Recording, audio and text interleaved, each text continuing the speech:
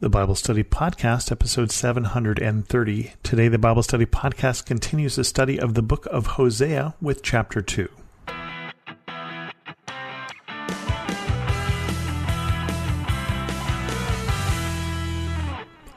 Welcome to the Bible Study Podcast. I'm your host, Chris Christensen.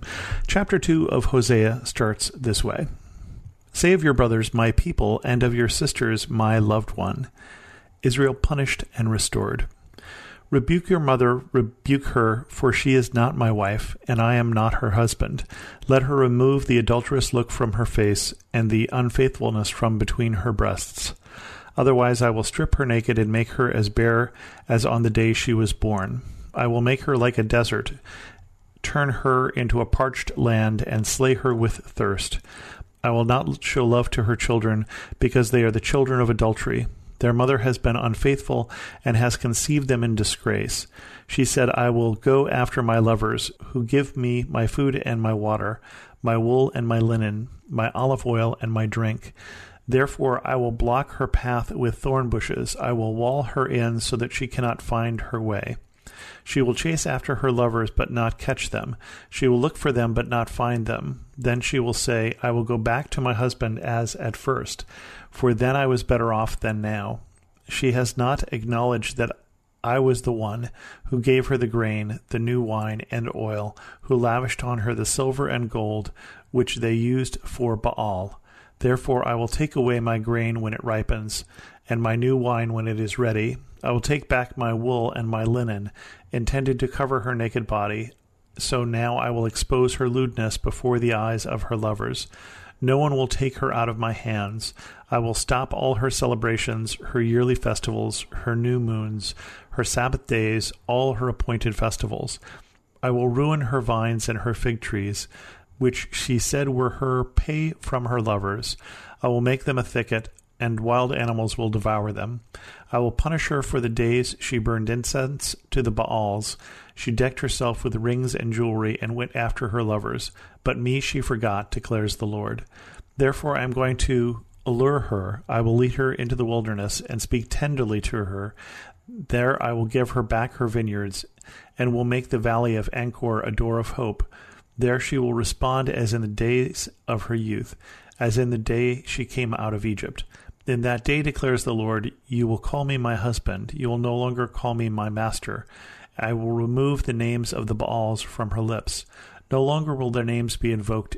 In that day I will make a covenant for them with the beasts of the field, the birds in the sky, and the creatures that move along the ground. Bow and sword and battle I will abolish from the land, so that all may lie down in safety. I will betroth you to me forever.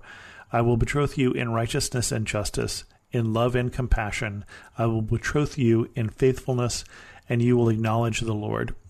In that day I will respond, declares the Lord. I will respond to the skies, and they will respond to the earth, and the earth will respond to the grain, the new wine, and the olive oil, and they will respond to Jezreel. I will plant her for myself in the land. I will show my love to the one I called not my loved one.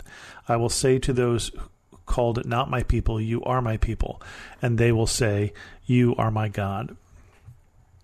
So this is a verse that if you didn't have the context of Hosea, you might read it very differently, because it's God talking to the people of Israel, especially Israel, the northern kingdom, and talking to them as if they were that bride who has been unfaithful.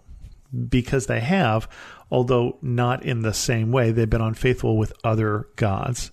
And so until you get to the places in here where it starts to talk about the Baal, who are Canaanite gods who Israel was lured into worshiping, or Israel started worshiping, and until you get into that, it sounds like it's somebody who's been jilted like a lover. And of course, it's supposed to sound that way because remember in the first chapter, Hosea is told to marry a adulterous woman and told to marry her, and then to call his children, you are not, not loved, and all of those things to illustrate that they have been like that to God, that they have been unfaithful to God. And so this starts, like many of the chapters in the prophets, minor prophets, major prophets, with this rebuke and this warning, And it ends with a picture that is very different. It ends with a picture of reconciliation because, again, remember, although all of this, at least through the first half of this chapter, is all about, sounds like punishment, basically, a rebuke and, all the problems that are going to happen because of what you've done, where God is trying to get the people of Israel is repentance and reconciliation and restoration. And so the ends of this is always the prophet calling out for a day when they return, a day when they will be faithful, as they never were, as we now know. But that was not what the prophet was sent for. Prophet Hosea was sent to see if God could bring them back, to see if he could do the work of God to bring them back to him.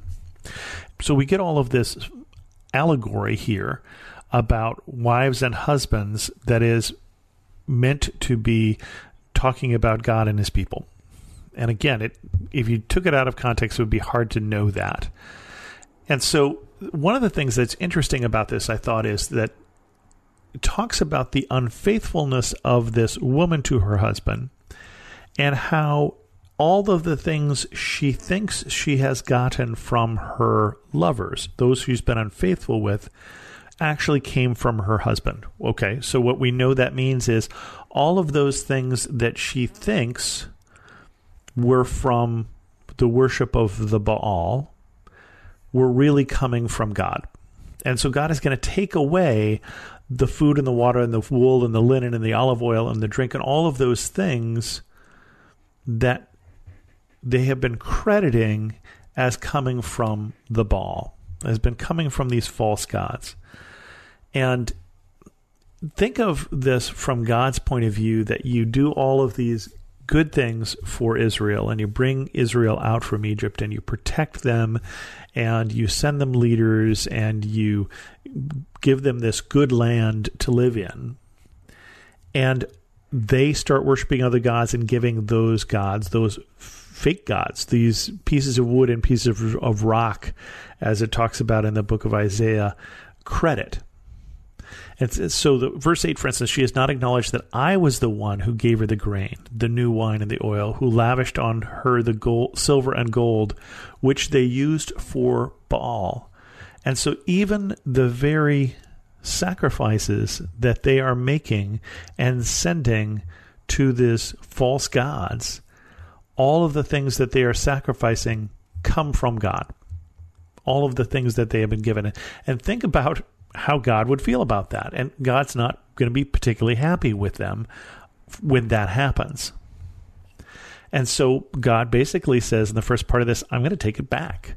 I'm going to ruin your vines and your fig trees, which you said were paid from your lovers. Basically, you were crediting the false gods with how wonderful your vines and your fig trees are. Great, let them fix it. I'm going to make them a thicket, and wild animals will devour them. I'll punish her in the. So all of these things is basically, if you're giving credit to the Baal, let the Baal handle it. Let the Baal fix these things, because it turns out you're giving credit wrongly. You're giving credit to a hunk of stone that didn't do anything for you. But it does, again, look forward to the day. Look forward to the day when in love and compassion I will betroth you in faithfulness, and you will acknowledge the Lord. Basically, looking forward to the day where they will come to their senses, and the new wine and the olive oil will flow, and they will say to the people who he has called, not my people, you are my people. And they will say, you are my God. He's basically calling the people to come back. And that's what Hosea is all about. The whole book is this call to the people of Israel to come back while there is still time. And how does that have anything to do with us? Hopefully you have not been worshiping false gods in your house. And I think there's two ways to interpret that. One is actual idols, and let's not have those. But the other thing is, how much do we credit other things for the gifts that God has given us? How often do we look at the things that we've gotten and are not thankful to God for them? And I don't have an answer to that question, but I think it's a question that we should each ask is, Are we grateful for that which God has given us? Do we know where the good things in our lives come from? Question for you to ask yourself this week. With that, we're going to end this episode of the Bible Study Podcast. If you have any questions, send an email to host@thebiblestudypodcast.com, or better yet, leave a comment on this episode at thebiblestudypodcast.com. And thanks so much for listening.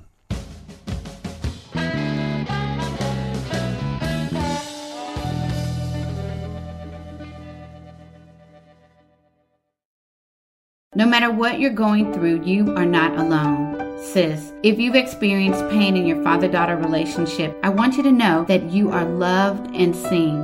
I'm Kia Stevens, host of the Hope for Women with Father Wounds podcast, and I created my show to help you exchange your father wounds for the love of God the Father. Join me for encouragement, wisdom, and scripture. Just search Hope for Women with Father Wounds on lifeaudio.com or wherever you get your podcasts.